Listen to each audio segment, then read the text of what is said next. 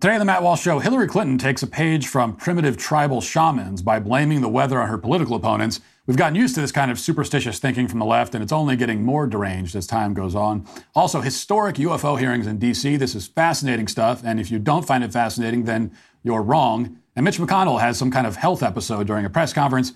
This is happening more and more often since our country is being led by dinosaurs. And our daily cancellation, a tribute to a brave Democratic politician who protested a non-existent law with a hunger strike that lasted many, many, many minutes. We'll talk about that and much more today on The Matt Walsh Show.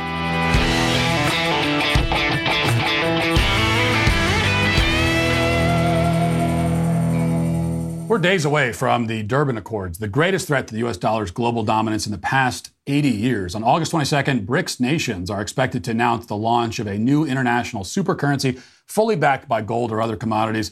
This is part of their long-term plan to supplant America and the dollar as cornerstones of the global financial system. You can protect your IRA or 401k from the fallout of this landmark announcement by diversifying with gold from Birch Gold. Historically, gold has been a safe haven in times of high uncertainty, which is right now. When currencies fail, gold is a safe haven. How much more time does the dollar have? Well, you can protect your savings with gold. Birch Gold has an A+ rating with the Better Business Bureau and thousands of happy customers. You can find out why by texting Walsh to 989898 and get your free info kit on gold. If a central bank digital currency becomes a reality, it'll be nice to have some gold to depend on. Again, text Walsh to 989898. Over the last century, archaeologists in China uncovered tens of thousands of ancient oracle bones, which are the bones of animals that carry some kind of inscription. The discoveries prove that during the Shang dynasty in ancient China, humans and animals were often sacrificed in order to change the weather. One inscription on an oracle bone read simply, "Should a man be burnt at the stakes? Will rain follow?" Most of these victims, anthropologists noted, were slaves, prisoners of war, beggars, cripples. The Chinese believed that by killing off these undesirables, they'd cause it to rain. And in that sense, the ancient Chinese had a lot in common with many other ancient cultures, including the Aztecs, who fought wars to secure new victims for their human sacrifices. And those sacrifices included the ritual killing of children on top of a mountain or a pyramid to honor Tlaloc, their god of rainfall. Thousands of years later, we have inventions like meteorology and the internet. So you might think that ritual sacrifices would have stopped, but in many parts of the world, they've persisted. In 2007, for example, Nepal's state-run airline was having a lot of issues with one of their Boeing aircraft, and their solution at the time was to sacrifice 2 goats in front of the plane to appease the sky god and ensure that the plane had safe passage. Executives were thrilled when the plane managed to take off and land, so I guess it worked. At the time, the story was mostly met with amusement in this country. It was unthinkable for anything like that to happen here, we thought. Sure, we have no room to make fun of them. I mean, they might sacrifice a goat outside of the plane, but we allow people to bring goats and other animals onto the planes as emotional support animals. As a passenger, I would prefer the sacrifice strategy personally. But at any rate, people clicked on the story from Nepal, maybe learned something, about customs there, had a good chuckle, and then went about their day. In retrospect, that was a mistake because as it turns out, we were never that far away from hearing our own politicians claim that they too have the power to change the weather with their own offerings to the sky god. Somehow that line has officially been crossed in this country. And recently, a couple days ago, Hillary Clinton posted a tweet blaming Donald Trump supporters for the fact that the temperature has gone up this summer. Here it is, quote, "Hot enough for you? Thank a MAGA Republican, or better yet, vote them out of office." Now, you might recall that MAGA Republicans is an epithet that appeared out of nowhere about a year ago when Democratic Party consultants made it up. And already these MAGA Republicans are affecting the weather simply by existing. How are they doing that? One of the articles that Hillary Clinton cites in her tweet was published in Forbes, and the piece reported that, quote, "July 4th was Earth's hottest day in over 100,000 years. Now, that's quite a claim, since we've only been able to track temperatures for the past 140 years. According to NASA, quote, "There are too few data before 1880 for scientists to estimate average temperatures for the entire planet." That's what NASA says. And even for the past 140 years, it seems highly dubious to assume that the records are accurate enough to confidently declare that we experienced the hottest day in a century, or really a century and a half this month. Does anyone think that we actually have a precisely accurate idea of what the temperature was everywhere on the planet on, say, August 11th, 1893? Much less do we know the global temperature on August 11th, 1893 BC. So suffice it to say, the Forbes piece is not especially strong evidence to support the idea that Trump voters are somehow making it hot during the summer. So they have not even come close to proving that we've had the hottest day in 140 years, much less 100,000 years. And so they also have not proven that this weather is being caused by MAGA Republicans. So there are two things that need to be proved here, and they've done none of that. So let's take stock of what's happening. This is the kind of thing we often laugh about and then just kind of move on from, but we should really spend some time thinking about this. One of the most prominent Democrats in the country, a former Secretary of State, former presidential candidate, just sincerely blamed her political opponents for making it hot outside. And she did it on the basis of no evidence whatsoever. In fact, she lied about what little evidence she did present. Now, on some level, we're used to the climate change hysteria and the constant claims that the world is ending, so this might not seem like anything new. But what makes this so especially insane is that she's claiming that not only does human activity change the weather, but that a relatively small group of humans can bring about substantial changes in the weather in the span of just a few years.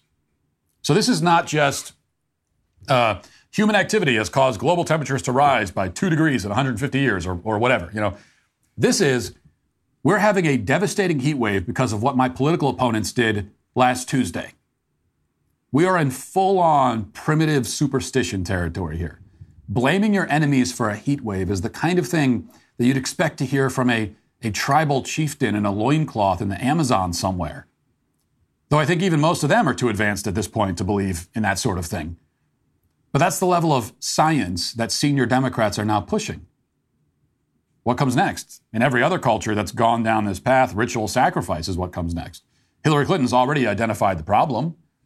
It's predominantly middle-class Americans who voted the wrong way in the last election. They held too many cookouts. They drove trucks that were too big. Therefore, they're making it hot outside, and they need to pay. That's what she believes. How long before Hillary suggests building a giant pyramid and cutting the heart out of a middle-aged white guy in a red hat in order to appease Mother Earth? Or maybe just for fun? What's really alarming is that it's not just Hillary Clinton who thinks this way. The rest of the party and the media has been building to this conclusion for a long time. They're not just blaming human activity for the weather, they're blaming very recent and isolated human activity for the weather. This kind of thinking took off sometime around 2018 when the Climate Institute warned that people are changing the weather currently actively just by running their air conditioning units. The analysts determined that, quote, using and producing air conditioning equipment exacerbates climate change. And they proposed that in lieu of using air conditioning, people wear short sleeves and rely on blinds and curtains more often. Otherwise, they said the climate will change. And of course, the climate did change because climates always change because that's what climates do. The same year, the Washington Post ran an op-ed entitled, "Another hurricane is about to batter our coast. Trump is complicit." Complicit in a hurricane, which is like accusing someone of being complicit in a solar eclipse. So it took just a year after he came into office for the Washington Post to blame Trump for bad weather. Then 2 months before the last presidential election, as wildfires spread across California, Joe Biden endorsed that position, as totally deranged as it is. Watch. The Defense Department reported that climate change is a direct threat to more than 2/3 of the military's operationally critical installations. That's what the military warned him. And this could well could be a conservative estimate. Donald Trump's climate denial may not have caused these fires and record floods and record hurricanes. But if he gets a second term, these hellish events will continue to become more common, more devastating, and more deadly. If Trump gets a second term, Biden said, then, quote, these hellish events will continue to become more common, more devastating, and more deadly. In other words, we'll have more hurricanes, wildfires, and floods, and they'll be more dangerous if Donald Trump is in office for 4 years instead of Joe Biden. That's what he's saying. And that was Joe Biden in 2020. Has anyone followed up with him on that pledge now that he's been in office for several years? Has he declared victory over bad weather? Remember, he promised to cure cancer. I think cancer's still around, last I checked. Bad weather, we're still having bad weather. In fact, he and his allies, like Hillary Clinton, are actually telling us that the weather has only gotten worse. That's what they are telling us. He promised in 2020 that if Trump is not voted into office, then the weather will get better. It's going to get worse if Trump is voted into office, which would lead us to believe that if he's not, the weather will get better. Now they're telling us that the weather is only getting worse, which means I guess we can blame Joe Biden for that. Every wildfire, every hurricane is Joe Biden's fault. That's the precedent they've set. Oh no, now they say, well, the only way to keep the weather from continuing to get worse is to keep voting for them. This is the scam, and of course, none of it is remotely true. Here's the data on global annual deaths from natural disasters, including wildfires, volcanoes, extreme temperatures, droughts, earthquakes, floods. It covers the 1990s all the way to the 2010s. And if you look at a chart, you can notice how things are much safer now, by every metric, in fact. But you never hear about this. Instead, you're told that natural disasters are getting more common and more deadly. Currently, they're reporting that the fires in Canada are historic. They said the same thing about the California fires a few years ago. In fact, every time there's a wildfire now, it seems like it's historic. This has never happened before. The world has never seen anything like this. The truth is that wildfires used to be an order of magnitude worse than they are now. Ever hear about the Great Midwest Wildfires of 1871? Probably not. Somehow it's never mentioned. And that's strange because according to the National Weather Service, it was the deadliest series of wildfires in American history. Those fires killed thousands of people, destroyed millions of acres. How did that happen? How did it happen more than a century before the rise of the MAGA Republicans who are causing all of this? Are MAGA Republicans able to control the weather in the past, too? How far does their sorcery reach? I guess we'll have to ask Hillary Clinton about that. But let's be charitable for a second. Let's assume, for the sake of argument, that none of these outlets and politicians are lying. Let's pretend that we are in a climate emergency and everybody's about to burn up and die. Okay, let's just pretend that for a moment. Well, if that's the case, you'd think Hillary Clinton would be tweeting nonstop about China. You'd think that Joe Biden would be imposing sanctions. China's carbon emissions are more than double America's. In fact, China emits more carbon than every developed nation on the planet combined. Have they done anything to curb these emissions that are killing everybody? I mean, this is an act of war. If carbon emissions are causing wildfires and hurricanes in the United States, then this is like an act of war by China against the United States. So what is Joe Biden doing about it? I mean, China is building the equivalent of 2 large coal plants every week. This year, China's carbon emissions have already set a new record. But Hillary Clinton and Joe Biden don't seem concerned. Instead, they're demanding that you give up your gas stove and vote for them, or else. They leave China alone in the meantime. Now, we've seen this before. Remember when the left went on a campaign against plastic straws a few years ago, and they were warning that our plastic straws are polluting the ocean and killing the sea turtles? And that's the whole reason why when you go somewhere now, you get those flimsy paper straws that dissolve in your soda the moment you try to use them. Well, that's a sacrifice we got to make to keep the sea turtles healthy. Well, what they refuse to mention is that many Asian countries dump their trash directly into their rivers, sending millions of tons of garbage, straws included, floating out into the ocean in a giant conveyor belt-like system every year. Now we're seeing this same pattern play out with carbon emissions. Except in this case, our leaders are the ones who enabled China's rise as the world's largest polluter. 20 years ago, Bill Clinton approved the U.S.-China trade agreement and China's entrance into the World Trade Organization. He said that more trade with China would benefit Americans. He promised that it would not crush the U.S. manufacturing sector, quite the opposite. Quote, we'll be able to export products without exporting jobs, he promised. And how has that worked out exactly? But they refuse to take any responsibility for their role in creating the single greatest polluter on the planet. Someone who, by their logic and by their argument, is killing the planet and all of us. The Clintons and the rest of their party have displayed no self-reflection or regret whatsoever about what they did. That's because they don't regret it. They don't care about carbon emissions. And you know what? They don't really think that MAGA Republicans, whoever those are actively making it hot in the summer. At least the leftists in charge don't buy that stuff. It's all fake. Okay? They care about power to the point that Hillary Clinton is now babbling like an Aztec shaman. Except the Aztec shaman would at least acknowledge that he's practicing religion, not science. We are ruled by people who can't tell the difference. Now let's get to our 5 headlines.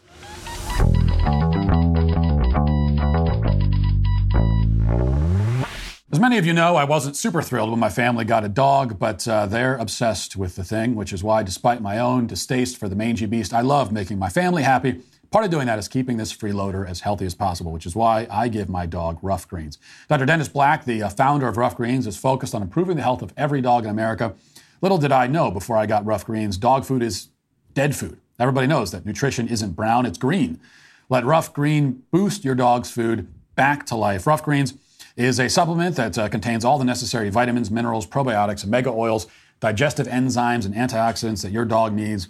You don't have to go out and buy new dog food. You just sprinkle Rough Greens on their food every day. Dog owners everywhere are raving about Rough Greens. It supports healthy joints, improves bad breath, boosts energy levels, and so much more. We are what we eat, and that goes for our dogs too.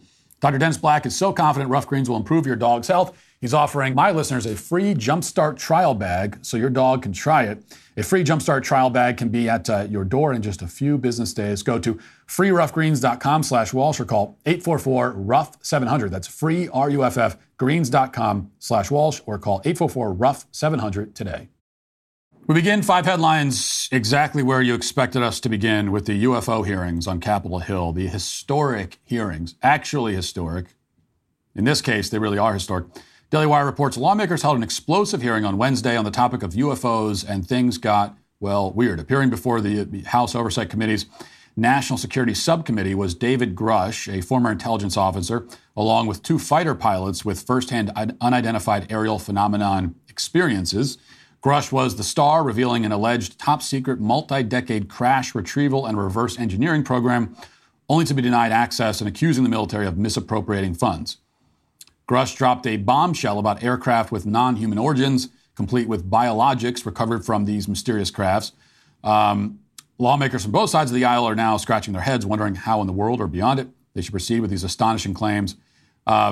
Well, we have, rather than reading the article, I suppose we have some of these clips. And I mean, I prefer to play the whole hearing.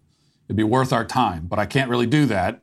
So I have to boil this down to like 2 or 3 moments that I think are the most important. So we'll start here with Representative Nancy Mace questioning Mr. Grush. And here's how that went. Watch. Do you believe our government has made contact with intelligent extraterrestrials? Something I can't discuss in public setting. Okay, I can't ask when you think this occurred. If you believe we have crashed craft, stated earlier, do we have the bodies of the pilots who piloted this craft? As I've stated publicly already in my News Nation interview, biologics came with some of these recoveries, yeah. Were they, I guess, human or non-human biologics? Non-human, and that was the assessment of people with direct knowledge on the program I talked to that are currently still on the program. Now, we're going to talk about that, but I want to play all these clips before we talk. So here we have witnesses talking about the technology and capabilities of the UFOs. And by the way, again, these are people who personally witnessed some of these crafts. And not only witnessed it, but we also have video of what they witnessed. This is a fair amount of evidence. But here's what they say. They move essentially ways in which current technology or aircraft that we know of are unable to actually function or move. And so will you just, for the public record, again, once again, just briefly just either describe or note that aircraft that are being witnessed, particularly by the 30 folks that you're working with, are essentially outside the scope of anything that we know of today and the technology we have today. Mr. Graves, Mr. Fravor? Yes, the objects that are being seen by commercial pilots are performing maneuvers that are unexplainable due to our current understanding of our technology and our capabilities as a country, and that applies for the military as well. Mr. Fravor? Yeah, I concur with that. We have nothing that can stop in midair and go the other direction, nor do we have anything that can, like in our situation, come down from space, hang out for 3 hours, and go back up. Thank you. My last question, and sometimes I know that you have also said some of these answers in the past, but we're trying to get them on the public record as well, which is really important. Mr. Grish, finally, do you believe that our government is in possession of UAPs? Absolutely, based on interviewing over 40 witnesses over 4 years. And where? I know the exact locations. Okay.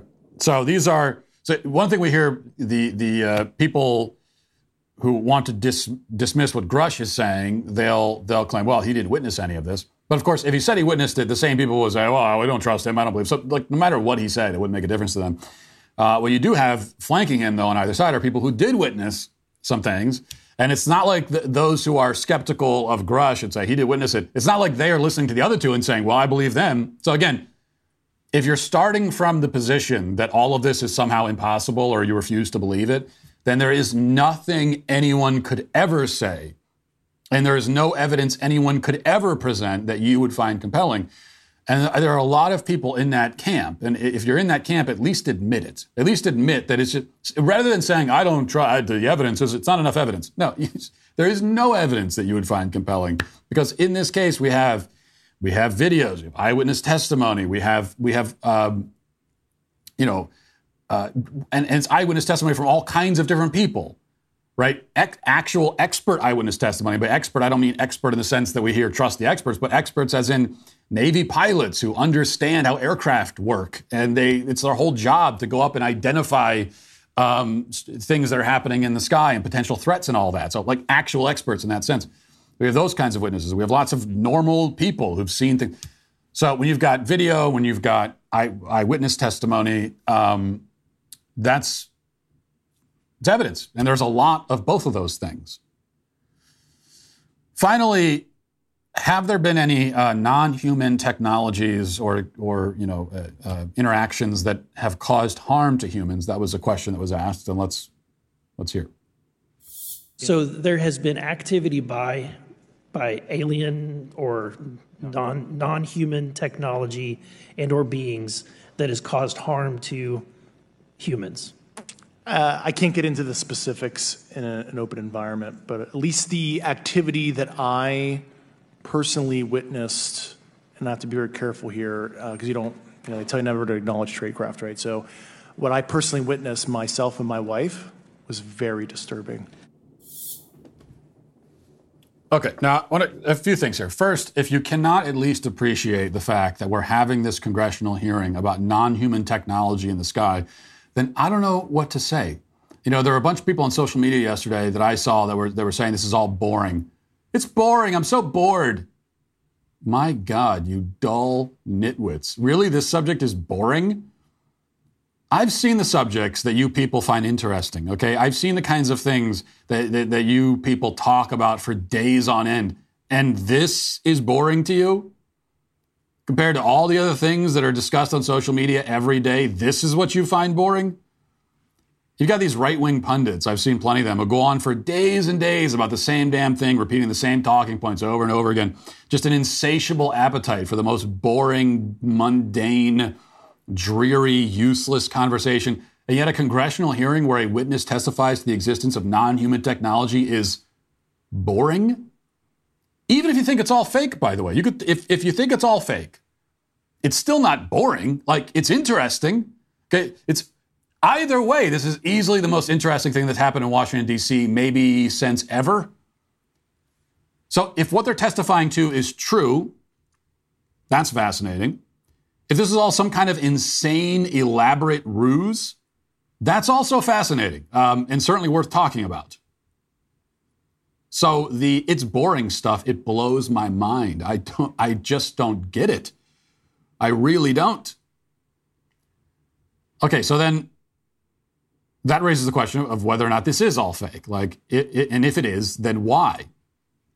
And don't tell me it's a distraction technique. Don't tell me that. I've already addressed that many times, okay? You know what I'm going to say. The claim that all this is one big distraction, it's one big diversion, is simply nonsensical because, first of all, it does not distract. Nobody cares. They should, but they don't. So it is not a successful distraction technique. Why would they keep doing it? To distract when it is actually not distracting anybody. Okay, this UFO hearing happened. It was trending sort of for a few hours on Twitter, and then it went away and no one talked about it anymore. So, and you're saying they're doing all of this. This is one giant conspiracy to distract us. And what, the people that are doing, they don't notice that it's not working and they keep doing it? Second, as I've said many times, they don't need to make up aliens to distract us. We are already distracted. We already ignore most of the most important things happening in the world. We already move on from things at the speed of light. We have the attention spans of plankton already. And third, if the government would use aliens to distract us, why did they deny all of this for decades? There was plenty that they would have wanted to distract us from in the 50s and 60s and 70s and 80s and 90s and 2000s and 2010s. And yet they denied. And then just out of nowhere, they decided to start distracting us with this, even though it's not distracting, but it should.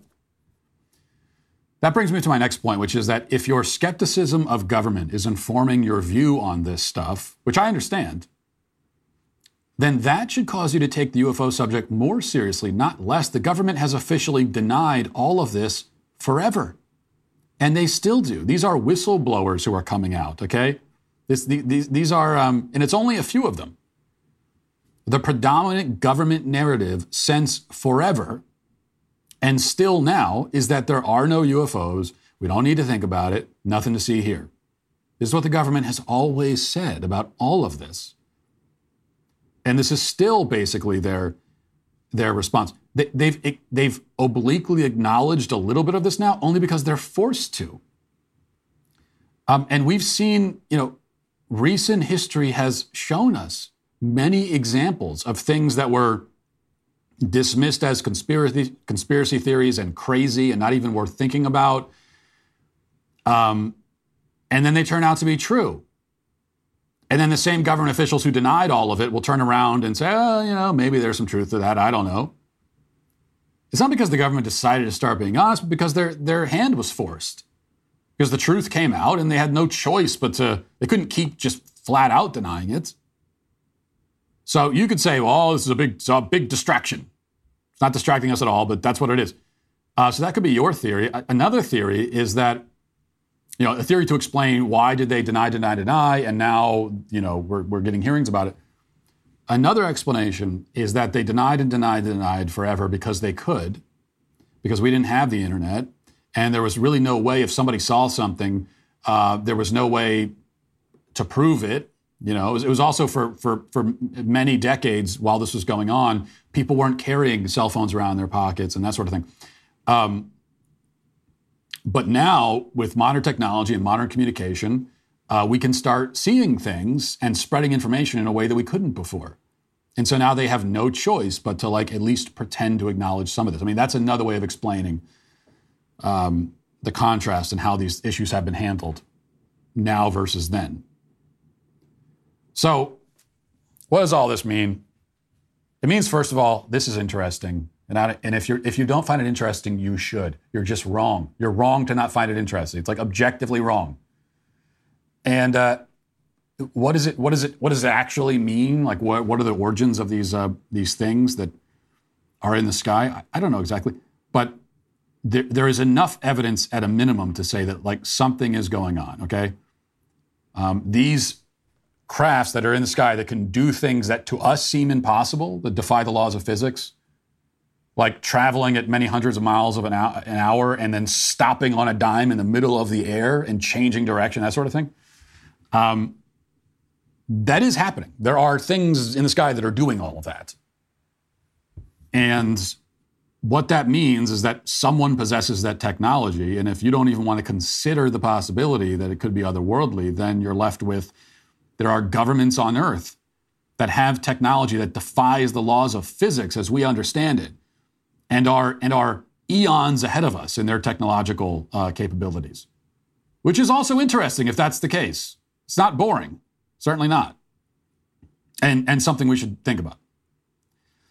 All right, Axios has this. Senate Minority Leader Mitch McConnell appeared suddenly unable to speak during a press conference on Wednesday and was briefly led away by concerned GOP colleagues after he was unable to complete his opening remarks.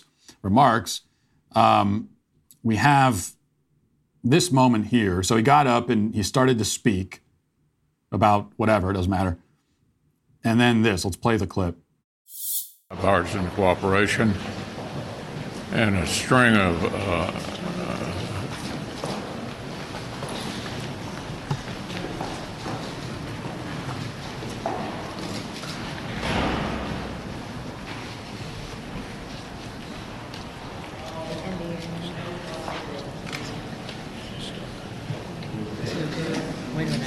Are you good, Mitch? Okay, Mitch. Anything else you want to say, or should we just go back to your office? Do you want to say anything else to the press? Go ahead, John. I'll take it. Let's go back to you. Go ahead, John. Mitch McConnell is, I think he's 80 years old or 81 years old. Not even that old by our political standards today. You know, he's like a teenager by our political standards. This is so embarrassing. I am so tired of this. Okay, I really am. We are being led by ancient, crumbling, senile dinosaurs. And can we stop this already? It is humiliating and terrifying to think that the people in charge of the country are not they can't even speak. This generation, okay, the McConnell generation, you need to step down. You had your time. You're done. It's over. You're human beings. You're not going to live forever. And you're too old now. Retire and move on. This is the way of the world. It's just like these people have been in power for decades and they won't let go. They can't. I don't even understand the mentality. Well, I do understand. I say that rhetorically. But the mentality of someone who's 80 years old and you've been in political office for 50 years, right? And you got plenty of money because you've been profiting off of your political position that entire time. And you just go relax. Go back to your you got a bunch of homes, go back to one of them and sit on a porch in a rocking chair and relax. Why would you not want to do that? You really want to be doing this until you keel over and die? Holding press conferences yeah, they do, because these people can't even imagine, they can't imagine a life. Their whole lives have been the pursuit of power, having power. Everything in D.C. defines who they are. They're not even they're barely people anymore. Because a person, a human, would have the desire at a certain point to rest and relax and, be with your grandkids and that sort of thing. Take up a hobby. I don't know. You've got a few years left. Use it on something else. That's what a normal human wants to do. But these are not normal people. There's nothing left inside them because they've been in this environment for so long. And they can't let go. But they have to. Let people who are at least physically capable take over. And I know you could say, well, the younger generation, we can't let them take over. Look how terrible they are. Well, number one, they're going to take over eventually. Because again, you're not going to live forever. You're dying off right now. So you can't stop it. And second, also this same generation in terms of their performance as political leaders has been terrible. It would be hard to do a worse job. So it's not even like we can look at these people and say, well, I mean, they've been phenomenal leaders this entire time. And so if, let's keep them around for as long as we can because they've been so great. No, you have overseen you've bankrupted the country. You've weakened America in almost every sense. You've overseen the political and cultural decay of the country. You've ruined everything. Everything is worse now because of you people. That's the reality, sorry to say. So, just leave. I mean, honestly, there is no good reason why anyone over the age of 75 should be in a position of political power in this country. There's no reason for it. we have to restore some sanity on this issue. And I've been saying this for so long. There needs to be age limits on all of these offices, really. There are already age limits for most political offices, especially on the federal level. But the age limits we have now are on the younger end. So it's a minimum. There's a minimum age limit. So we do recognize, so at least on the minimum end, we recognize that age exists, that it's not just a number. Like, it exists. It's a real thing. It means something. And we recognize that on the lower end. So we say, well, we can't have like a 17-year-old become a senator.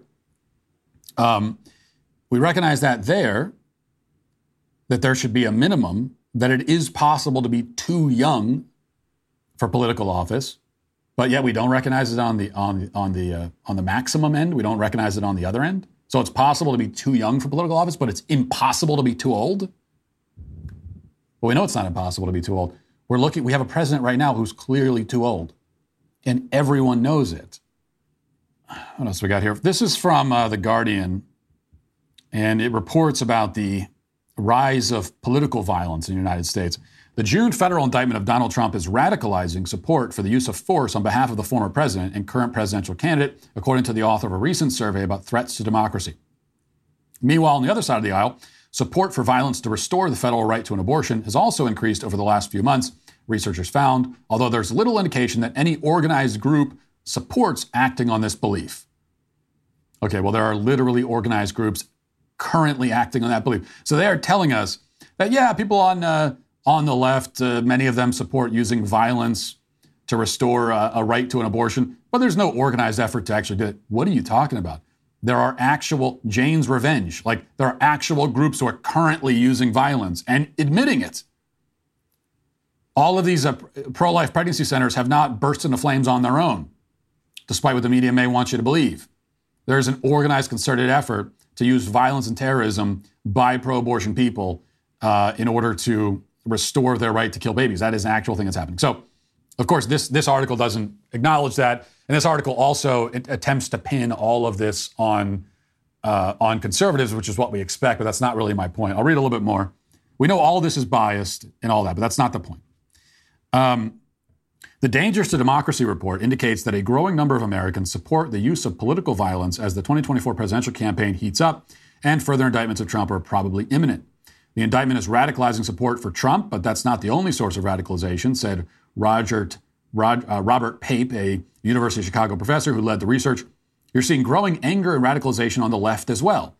The number of Americans who believe that the use of force is justified to restore Trump to the White House increased by roughly 6 million in the last few months to an estimated 18 million people.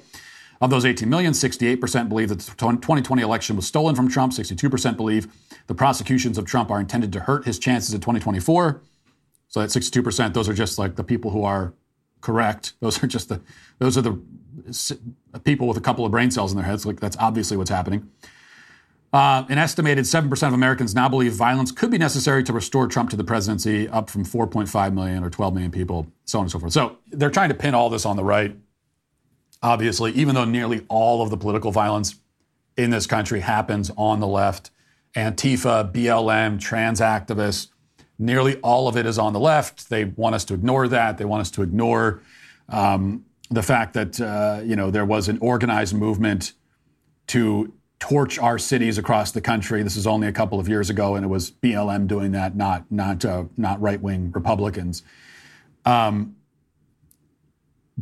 putting all that aside, when we hear about, well, there are Americans who support political violence, and we're supposed to be horrified by that. It's a sign, a sign as a danger to democracy is how they phrase it. This is part of the Danger to Democracy report. Well, what you're actually seeing is just the way the world has always worked.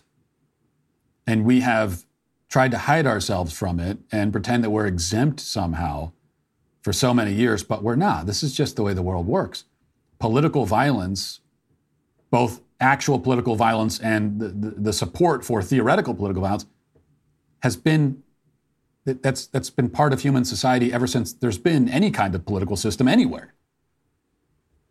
And that's especially true in this country. And this is always why it's incredibly ironic when people lament the idea of political violence across the board, in principle. Our country was born in political violence. That's how our country exists.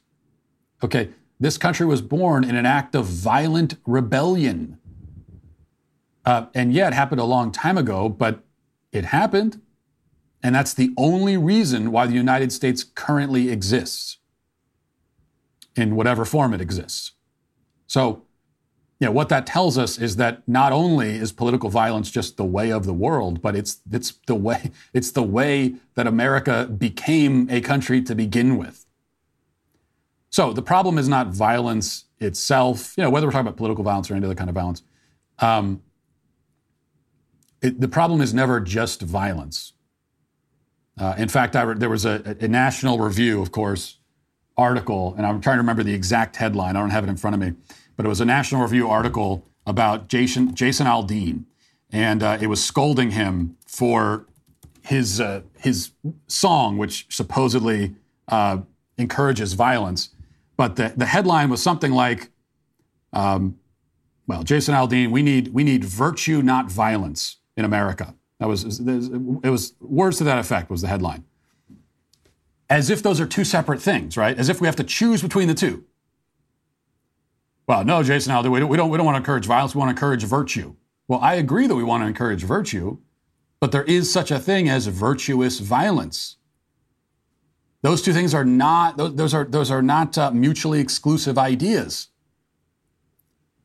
And the Jason Aldean song, if it promotes violence in any way at all, it is promoting virtuous violence. It is specifically talking about people defending the innocent.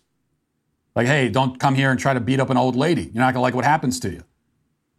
What he's saying is, if you beat up an old lady, we're going to defend that old lady by turning the violence back around on you. Violence in defense of the innocent is virtuous. It is good. Violence in self-defense is virtuous. It is good. So lamenting violence has never made any sense. The idea that all forms of violence, just the very fact that you are physically exerting yourself against another person and causing harm to them, the idea that that is always wrong no matter what is absurd. And it always has been. And I think that's part of what's going on. People are starting to see that. Living in our nice modern Western bubble for so long, these are the stories that we've told ourselves, like raising your kids, as a lot of parents did, even especially in the 90s, it's zero tolerance for fighting. Parents raising their kids and say, well, you never get in a fight. If anyone punches you, you just run away and tell the teacher. Be the bigger man. Be the bigger man by running away. Which, of course, that's not the bigger man. That's being a coward. It's the opposite of being bigger. Being big is to stand up and defend yourself, even if you're afraid that you might get hurt in the process. It takes courage to do it. But this is how a lot of Americans were raised, and with this idea that, violence is always bad. It's never okay. And it's possible to live in a place where there's no violence at all. This is always a utopian, absurd, naive idea. People are starting to see that. And so what we need to start talking about is rather than we're getting away now. We're starting to understand reality, that violence is the way of the world. It always has been. So now we need to start talking about what are the correct and virtuous contexts for violence? When is it is justified to use violence in plenty of contexts, but what are those contexts? That's the conversation that we should be having. Let's get to the comment section. If you're a man, it's required that you grow a beard. Hey, we the sweet baby gang. Grand Canyon University is an affordable private Christian university located in beautiful Phoenix, Arizona. Praised for its culture of community giving and impact, Grand Canyon University integrates the free market system into their education, welcoming Christian worldview perspectives into over 320 academic programs, with more than 260 of those programs online. Grand Canyon University's online programs are designed to make earning your degree easy and accessible, no matter your age or stage in life. So why wait? If you're ready to take your education to the next level, find your purpose at Grand Canyon University. Visit gcu.edu. That's gcu.edu. Tuscadana says, instead of teaching woke nonsense in schools, it would behoove America to teach manners, etiquette, and law. Totally agree. And that's, we often say that all we want from the schools is just teaching the ABCs and 1, 2, 3s. And I've said that myself. If you're going to if we have to have a public school system, if you're going to send your kids to public school, that's all that they should be doing. But that's really only because the schools can't be trusted with anything else. And as we've seen, they can't even be trusted with the ABCs and 1, 2, 3s. But they certainly can't be trusted beyond that. But ideally, in an education system, the education would go beyond the ABCs and 1, 2, 3s. It would go beyond just these simple kind of basic academic subjects, and you would get into teaching kids how to be good people, how to be productive members of society. Ideally, that should be part of education. One of the advantages of homeschooling is that it is part of it. You can fold that into their education, and teaching things like manners and etiquette. They used to teach those things in school. The fact that they don't anymore is becoming, that's quite evident.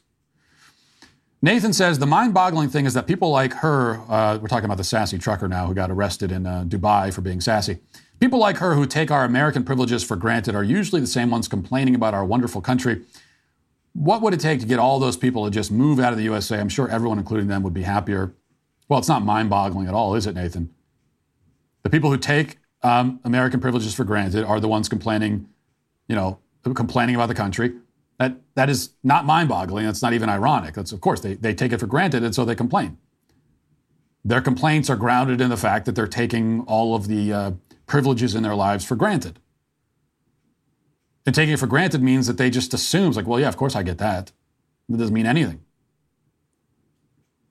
Of course I should have that. Sure, of course I have all these things. I want more. Let's see. Wesley says perhaps BLM could go to Dubai to protest. I would like to see that. That'd be an interesting. As we often pointed out during the BLM riots a few years ago, if they were to go, there are other places in the world that certainly don't have the same ideas of equality as we do here, but you're not going to see them going to those places to protest, of course. Yoda says, rude behavior in public, yelling or swearing at other people is punishable by law in Dubai, and we like it that way. Keeps sassy, entitled pricks in check. Yeah, and I know that as an American, right, I'm supposed to go, oh, those laws in the Middle East, places like Dubai, they're oppressive. They should have more freedom. People should have the freedom to be jerks in public. I know I'm supposed to say that, but that's just not my view. Because, look, if you are not starting from the presupposition that we have an inherent right to basically just do whatever we want all the time, then if you're not starting from that presupposition, and other cultures, other countries, they don't start from that presupposition, well, then it makes a lot of sense to outlaw people from acting like obnoxious a-holes in public. The only reason to not outlaw that behavior is if you assume, philosophically, that there's some kind of inherent human entitlement to be a jerk if you want to be. But I don't think that entitlement actually exists. And I think some countries decide to make room for that and others don't. And I totally understand the ones that don't. And it's like I said yesterday, what we have to confront and what we have to acknowledge here in America is that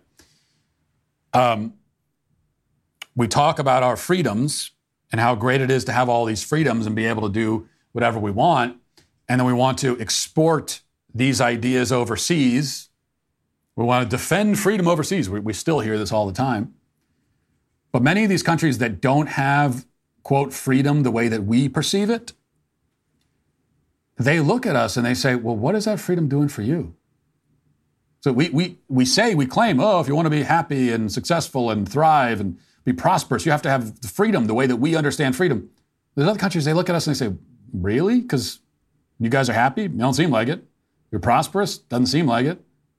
Your cities are falling apart. You've got drug addicts wandering around like zombies, homeless people defecating in the street. Crime is rampant. People walking into stores and just stealing whatever they want without any repercussions at all. Right? You have mobs of thugs that can band together and burn down police stations and nothing happens to them. That's your prosperity. That's your happiness. It's like half of you guys are on antidepressants. You claim that you're so happy with your freedom. That's what other cultures look at us and say. They say, yeah, we just don't buy it. We're not interested in what you're selling. Because it sounds like you're selling a bill of goods to us. And I can totally understand their perspective, even if most Americans can't. You know, I love anything made with top-of-the-line quality, and for meat, that is Good Ranchers. The only thing missing is a pork box. Well, if you ask for it, they deliver. Good Ranchers has just launched their Prime Pork, 100% American pork that is steakhouse quality. This new pork box comes with bone-in and boneless pork chops, sausage, smoked brats, and more. Plus, right now, you'll get $30 off with my code Walsh at goodranchers.com. On their site, you can explore their all-American cuts of prime pork, prime beef, better than organic chicken options. If you've tried their beef and chicken before, then you know how amazing it is. You have to try this prime pork at least once. Trust me, they've got genuinely great products and top-tier customer service. So what are you waiting for? Enjoy real meat and real service today with Good Ranchers. Visit goodranchers.com. Use my code Walsh for $30 off any box. That's promo code Walsh at goodranchers.com.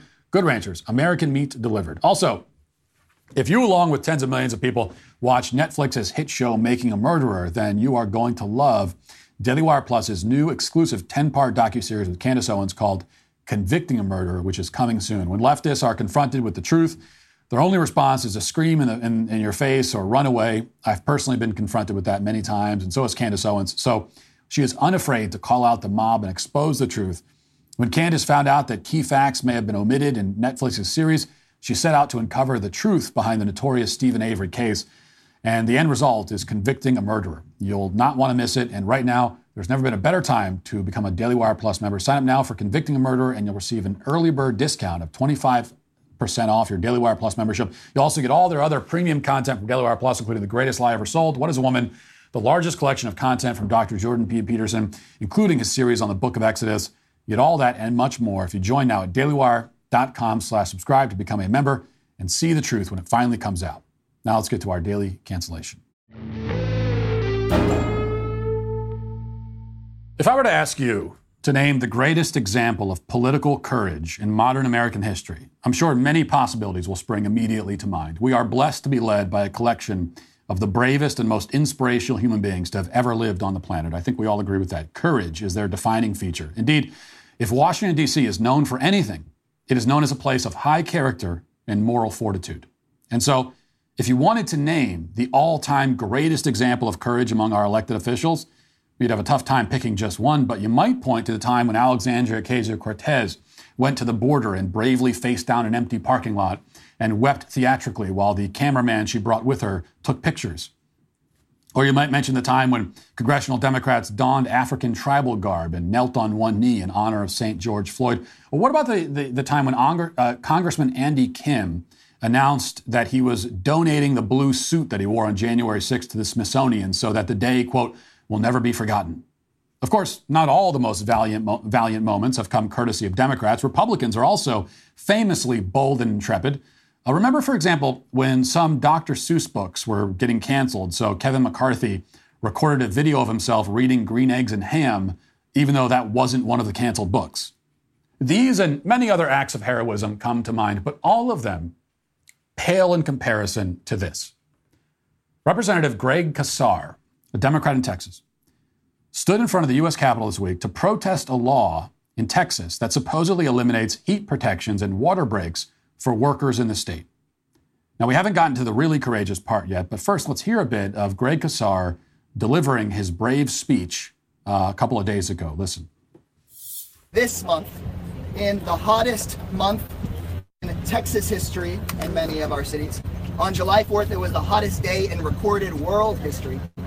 Supposed leaders entrusted by us to do right by us, like Governor Greg Abbott, stripped workers' right to a water break away. Ain't right. Shame on him. That ain't right. And he does that because it is big corporate interest top priority, and so it is his priority. But what they're not counting on is that they're not going to stop us. They make us think that if we work and we advance forward, that if they shut that down, that they shut us down. And today we're here to show that they will never shut down the movement of workers, the movement of women, the movement of young people, the intergenerational movement. Our hearts and our faith in democracy cannot be stopped. We are joined by people from across the country, and I feel an overwhelming sense of hope. I know there's people out there working in 110 degrees today, and my sense is it's my job to do out here and do my job. And my sense is it's my job to do out here and do my job. I can only assume that was a Joe Biden quote, and quite an eloquent one. But Kassar's point is that it's hot outside and people need water breaks, and Greg Abbott's law outlawing water breaks, his law which says that workers cannot have water, is an atrocity. And the media, needless to say, agrees, which is why there have been many headlines calling attention to this travesty. The Guardian reports, quote, Texas governor signs bill rescinding water breaks as deadly heat grips state. NBC News declares backlash brews against Texas law that eliminates mandatory water breaks. Business Insider, Texas construction workers protest after Greg Abbott axed mandated water breaks, calling it the law that kills. You get the idea. The only problem with all of this, and it's a minor problem really, I mean a technicality, is that it's all completely made up. Texas is not eliminating water breaks. There's no law being signed by Abbott that rescinds water breaks or even addresses the issue of water breaks. Okay, Greg Abbott is not some sort of supervillain who's sitting there and he sees that it's hot outside. He says, you know what I'm going to do? I'm going to take away their water. No more water for any of you. You pansies, you don't need water. No one's allowed to have water. That didn't happen, okay? The New York Times article on this controversy admits this 10 paragraphs down. It stipulates, the law does not address water breaks or other specific ordinances. Instead, it bans action by cities to regulate work conditions that go beyond state law. Texas law does not provide for water breaks, according to the Federal Occupational Safety and Health Administration. Neither does federal law. So, in other words, this is all over a law by the state that was passed by state legislators that attempts to address inconsistencies in policies and regulations and ensure that local policies don't conflict with state policy. And Texas has decided that this is necessary because progressive blue cities in Texas often attempt to do things and pass ordinances and regulations that directly conflict with state law. But none of this has anything to do with water breaks. The legislation, again, says nothing about water breaks. Democrats simply went looking for the most outrageous possible hypothetical consequence of this action by Abbott, and they came up with this idea that it might mean that construction workers can't drink water. But of course, this law by no means prevents anyone from taking a water break or means that anyone's not going to have it. It does not rescind water breaks or ban them or take them away. There is no evidence that any construction worker in the state anywhere will now be forced to go without water. This is completely made up for the record. But let's not allow that to distract us from the heroism. The fact that none of this is true and it's all completely bogus doesn't mean that we can't be inspired by it. Especially considering this detail. Representative Greg Kassar didn't just stand there and protest a law that doesn't exist. He protested the invisible law while not eating or drinking. Kassar, in solidarity with the workers who can all definitely still drink water, decided to go on a thirst and hunger strike. He announced that he would not eat or drink water for as long as possible. He would sit on the steps, he would eat nothing, he would drink nothing for an unspecified amount of time. And that is what this brave man did. Over time, his movement grew. One by one, other elected Democrats showed up and joined the hunger and thirst strike by not eating or drinking for at least the amount of time it took them to give a 3-minute speech. Joaquin Castro posted his speech along with a black and white photo trying to make it look like some kind of great historic moment in the fight for civil rights. And it was. Because of all the fictional laws that have ever not existed, the fictional law that doesn't ban construction workers from drinking water is certainly among the worst. And Castro made that clear. Listen. Texas Republicans for years have talked about the Texas miracle. These are the people that built the Texas miracle. Yeah. The people that when you're driving along in 105-degree weather out on the highway, they're working out on the highway on I-35. The people that are working on top of roofs in San Antonio, in the Rio Grande Valley, in Fort Worth, all over the state. The people that are working in fields, picking crops. They built the Texas miracle, not Greg Abbott. Yeah. That's right. And I challenge the governor to spend one day without water. One day in the governor's mansion, the air-conditioned governor's mansion, without water. Yes, can the governor go one day without water? Representative Kassar is doing it. Maybe. Well, it was still unclear how long his strike was going to last, but in the meantime, many other Democrats stopped by. Representative Hakeem Jeffries, Representative Sylvia Garcia, Representative Pramila Jayapal tweeted her support. She said, "Thank you, Representative Kassar, for standing up for workers and showing the stunning cruelty of taking away even heat and water breaks. Looking forward to coming to support you and our workers." Yes, it would indeed be stunning cruelty to take away water breaks if anyone had actually done that, which nobody had, but that's not the point. You already know that AOC would not be able to stay away from a stunt like this, and she didn't. So sometime during the course of the afternoon, she showed up briefly, took some pictures, and then tweeted this. "We joined Representative Kassar and Dolores Huerta at the thirst strike. Texas just passed a law blocking water breaks for construction workers. President Biden can stop it by implementing a heat stress rule. It's time for the president to act. Hashtag workers can't wait." Again, Texas did not pass that law. It doesn't exist, but whatever. Do not get sidetracked by the sheer dishonesty of all this. Focus instead on the courage, the unprecedented, undaunted courage. Courage that you cannot help but stand and applaud, especially when you hear this part. Get ready for this. When all was said and done, Kassar's hunger and thirst strike lasted, get this, almost 9 hours. The man went almost 9 hours without food or water. He made it roughly the time from an early lunch to a late dinner. He did what nearly everyone in the world does every single night when they sleep. The bravery here is simply impossible to fully comprehend. At the end of this harrowing day, Kassar tweeted, quote, "Yesterday was incredible. I was honored to be joined at my thirst strike by workers in Texas and across the nation, and by lots of colleagues pushing for federal heat safety protections. 9 hours without water or food, but I'm more energized than ever to get this done." 9 hours. Almost 9 hours. We'll call it 9 hours. 9 hours without water or food. I've never done anything like that in my life, except for every time I skip lunch on a work day, which is like probably 2 or 3 times a week. So aside from 2 or 3 times a week, I've never done anything like that. I've never done anything like that on the days when I don't do that. We'll put it that way. The point is, Greg Kassar has done the unimaginable. He stopped eating and drinking around 9 a.m., and then he had some water around 5:30 or so and went home. Truly a saga that will be remembered for generations.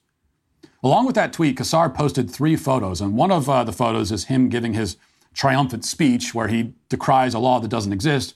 And one of the photos was him walking alongside Bernie Sanders, who at least has the perpetual look of a fatally dehydrated man.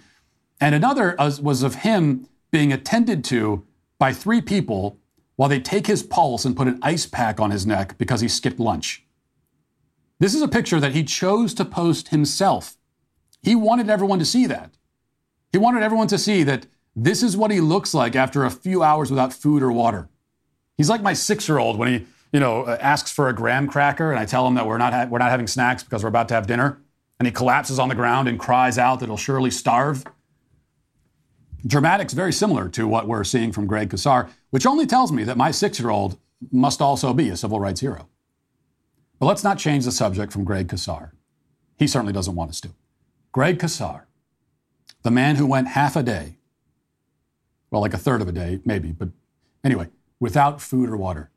Greg Kassar, the man who nearly starved himself in protest of a law that doesn't exist. Greg Kassar, the hero who sat on the steps for a few hours without so much as a single LaCroix sparkling water to sustain him.